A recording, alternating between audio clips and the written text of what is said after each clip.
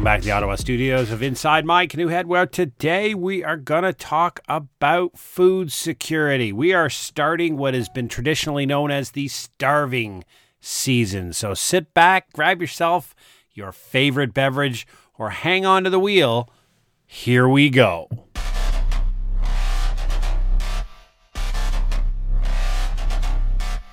So, the world is a bit of a busy place, shall we say, right now. And today marks the beginning of what we traditionally have experienced in the human species as the starving season.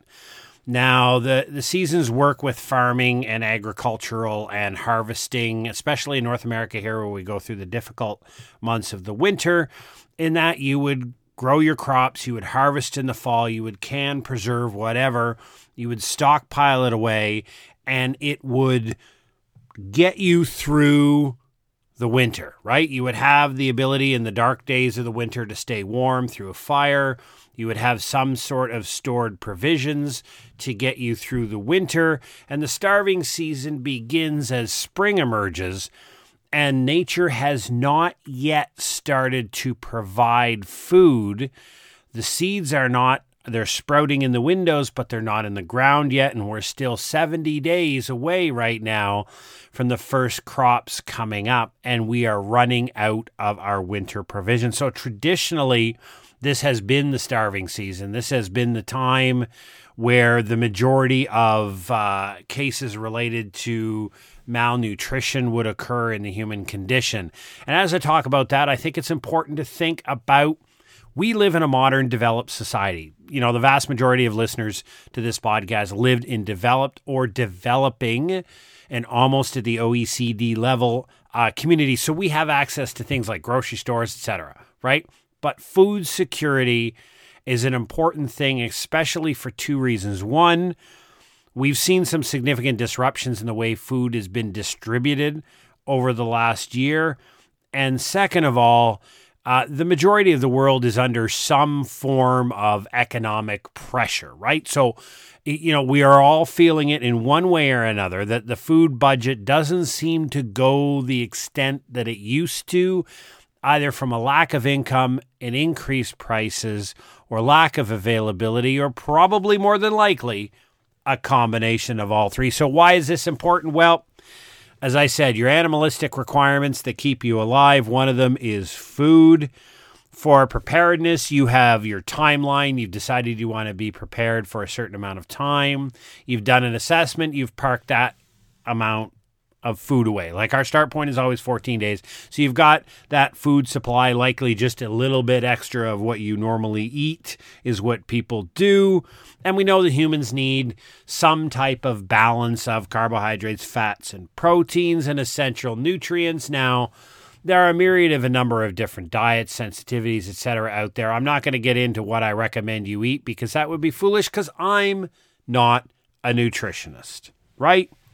But also day to day, we like to eat, we like to enjoy our food. And traditionally in the human gregarious condition, the end of the day meal has been the gathering of people together after a day's activities to socially eat, to provide nutrients to their body, and to just converse on our day. And in a lot of North American families, at least, it's been traditional to get together for supper. Everybody's out and doing their thing all day, school, work, whatever it may be. Farmers out in the field. Everybody comes back together. So as we look at the modern family, let's just compartmentalize it to a developed nation. You're facing inflation. Various different degrees, but here in North America, especially in Canada, food inflation is outpacing regular inflation. Access, you see disruptions in supply chain stability with certain products, depending on where you live. Normally products from afar, products that are shipped in via different modes of transportation. They come internationally or from far distances, have less than a steady supply. And it's difficult to count on it. As well, you have difficulty with certain industries in regions of the world. Now, each of us are going to have something different, but then we have to balance it between the discussion on necessities and luxuries, right?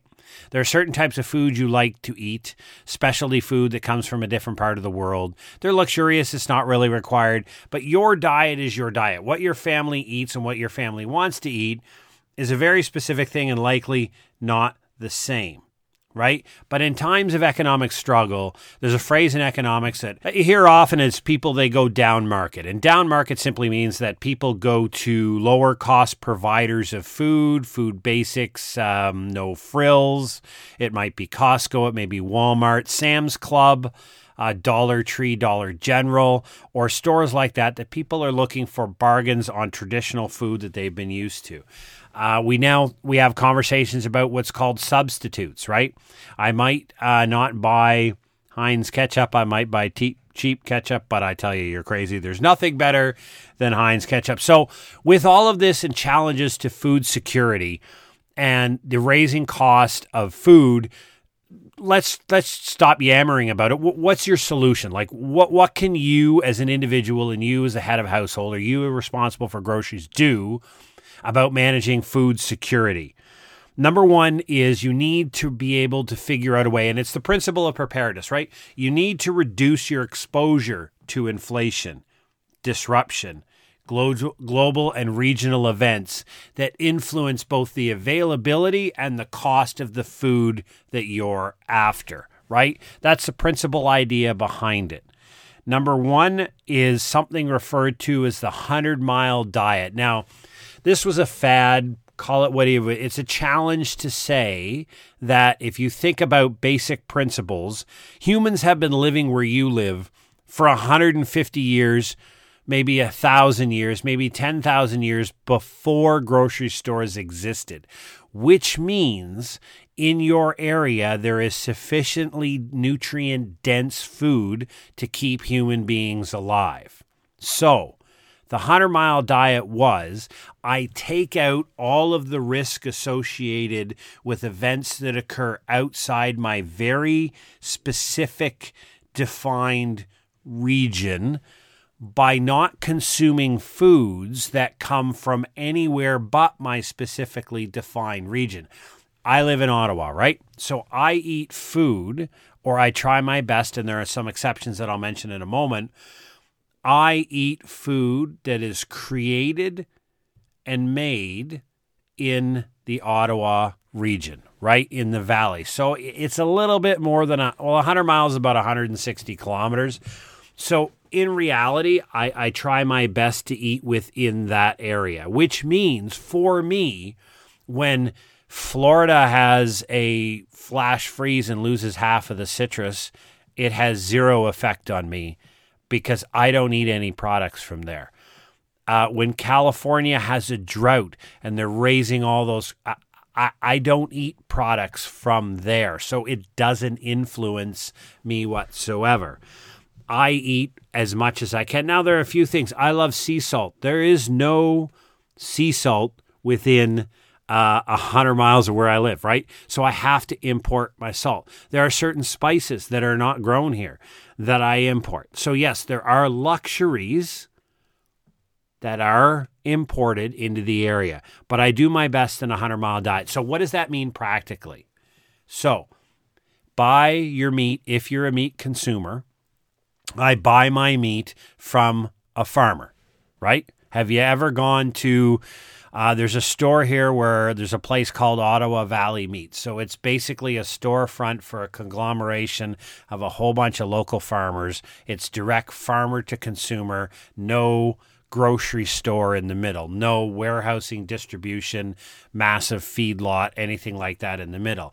It's the farmer to you. I want meat, I get it from a farmer, right? I want vegetables.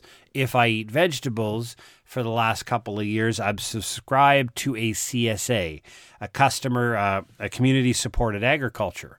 So in the months of January and February, I pay several $100s to my local farm. Like the farm is literally 30 kilometers from my house, and buy boxes of vegetables that have yet to even be planted. So the farmer and I get together, we take a risk on whether it will be a good or a bad season, a bounty harvest or a poor harvest. We both take that risk together. I provide them, $400 or $500 in February. And then starting in July, right until October, I get a large box of fresh vegetables that literally 3 human beings have touched and were picked yesterday. Like that simple. And the vegetables are delivered in the season that they're grown, right? So in the beginning, I get some onions, I get some garlic, and I get a bunch of berries and strawberries when they come out. And then as the season progresses through, you start to see the potatoes emerge, you start to see the beans emerge, Brussels sprouts. You start to see this comes with season. So if California has a massive drought and there's a huge spike in the prices of all of the imported produce from it, who cares? Like, I don't eat it. Like, it doesn't bother me. Now, I'll pay it if I go to a restaurant to buy a meal. I understand that, but that's a luxury, right? I don't have to eat out at groceries. I have absolute, complete control of the source of the food that I feed. Right? It's that simple. I get my produce locally. I get my meat locally. I get the majority of my spices I need locally. And there are very few luxuries that I import, right? And it's not more expensive. I tell you, if you look to feed a family of 3 worth of vegetables and try to do that for a fresh growing season on $500 right now, I think you'd be hard-pressed. And oh, by the way, that head of romaine lettuce you get in the grocery store, my friends, that's not fresh. You have no idea how long ago that was chopped and brought in. And so in the winter, what I do is I try to store, preserve what I can, but really I eat, the vegetables get eaten as they should, fresh and wonderful. And then over the winter, I eat frozen vegetables. And there's a processing plant not too far from where the valley is, and I eat frozen local vegetables. And because a frozen vegetable is, right now it's March, right? And if you look all these fresh veggies in the grocery store, they're not fresh. Go outside, right? It's freezing. We're under we got 8 feet of snow or something ridiculous here, right? There's no such thing as a fresh vegetable in a grocery store right now. Not at all. It doesn't exist, right? The nutrient density in your frozen food is far greater right now than anything fresh you would pick out of some sprayed table at a local grocery store. So generally what I do is I have control over my diet. So the 100 Mile diet allows me to do that. And now you can work on subscription, right? So if you want to extend it even further, they're not the CSA farm that I use locally here in Ottawa, but there's another one up in Ottawa Valley about 100 kilometers away, and they offer 12 months of the year agricultural support because they have greenhouses, right? And they flash freeze their own produce.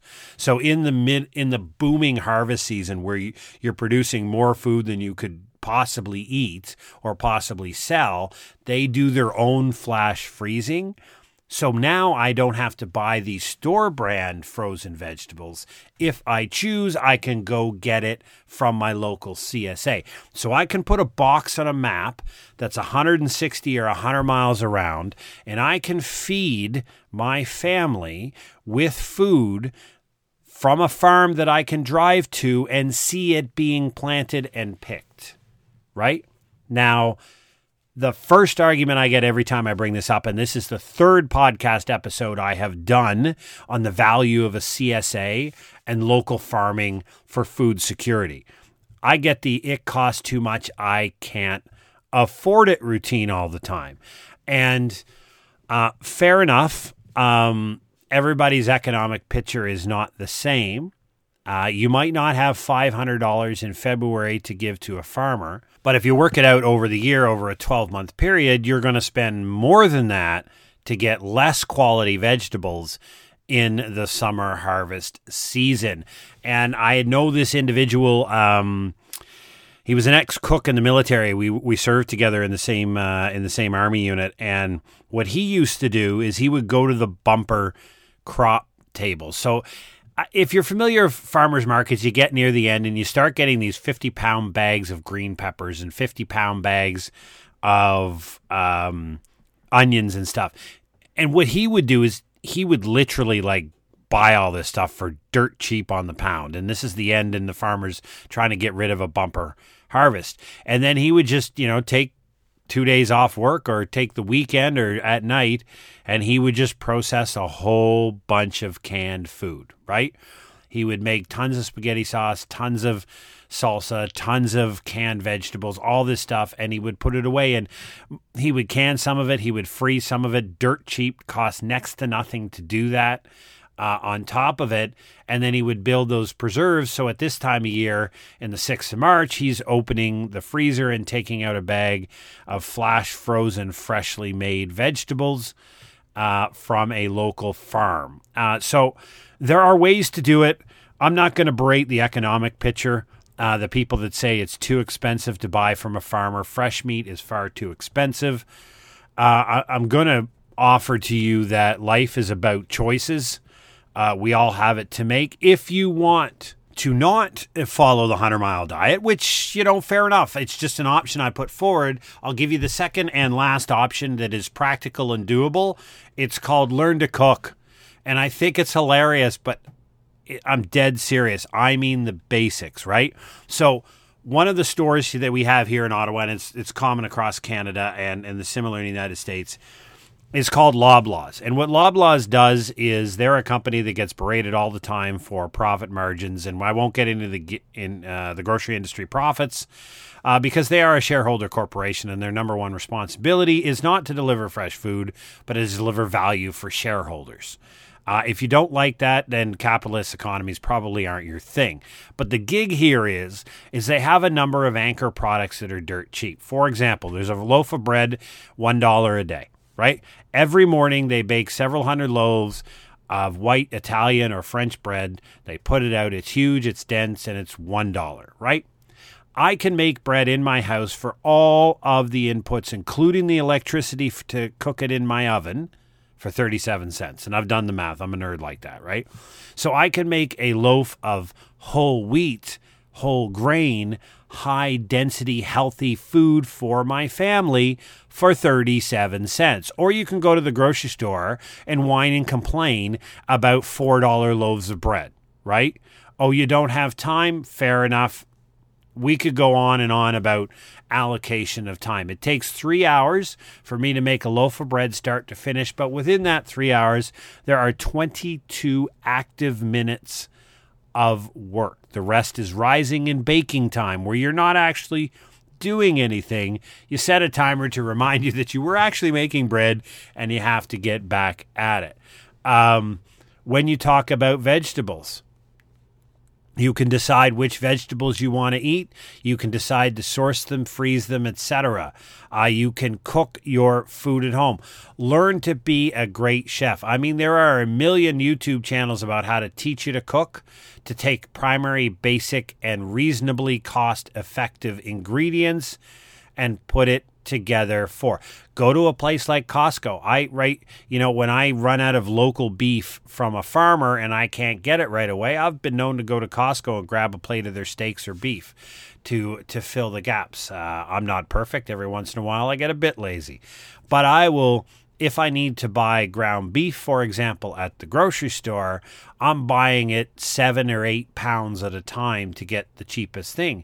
Then I get dollar store no-name freezer bags, and or actually I use sandwich bags, and I divide it up. Listen, learning to cook and learning to make food that your family and you that enjoy from basic ingredients at home is an incredibly powerful tool, because what that does is it separates you from the cost inflation of the prepackaged food. Now, I call it manufactured good. I don't call it food. Stuff that's on a shelf in a box or something and you grab it. The idea being is that you can do your best to reduce the cost of food through and maintaining food security for you and your family by buying primary ingredients and creating awesome, incredible food from primary ingredients instead of trying to find the product. So you have options. Food security is really, really important.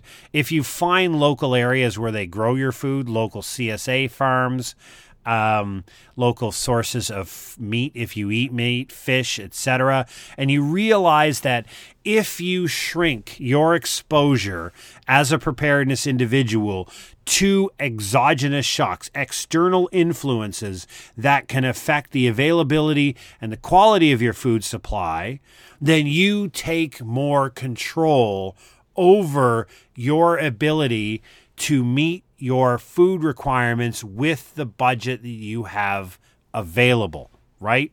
It's not about complaining about what everybody else is doing and the cost of food or the profit margins of the Superstore or Sobeys or some other Safeway. It's about understanding that if you as an individual actually want to find a solution to maintaining and control of your food security, it's going to mean you are going to have to source foods locally, or if you source foods internationally or from long distances, that you have multiple options should there be a disruption in supply. And again, the concept of what I'm talking about here applies to the majority of places around the world where you have that ability.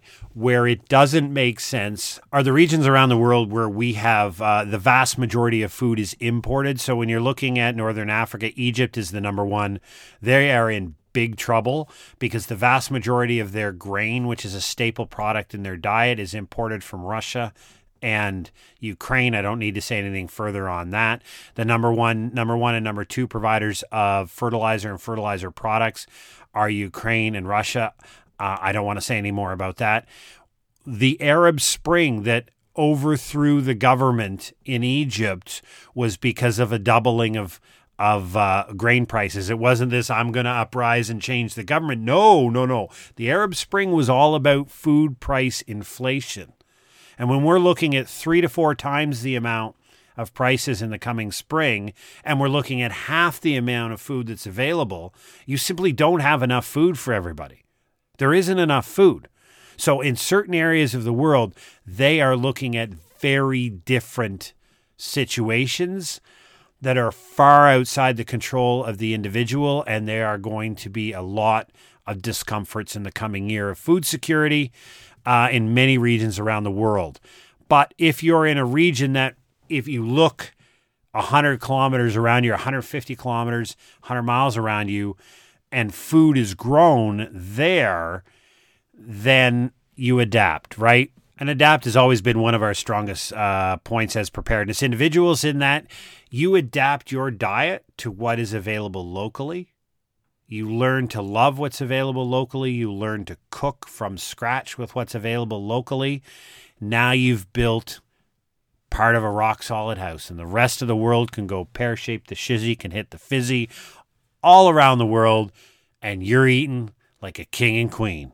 So thank you very much for joining us this week on Inside My Canoe Head. Please continue to drop wonderful comments at insidemycanoehead.ca. Sign up for the newsletter that we have there. It comes out once a week, usually on Tuesdays.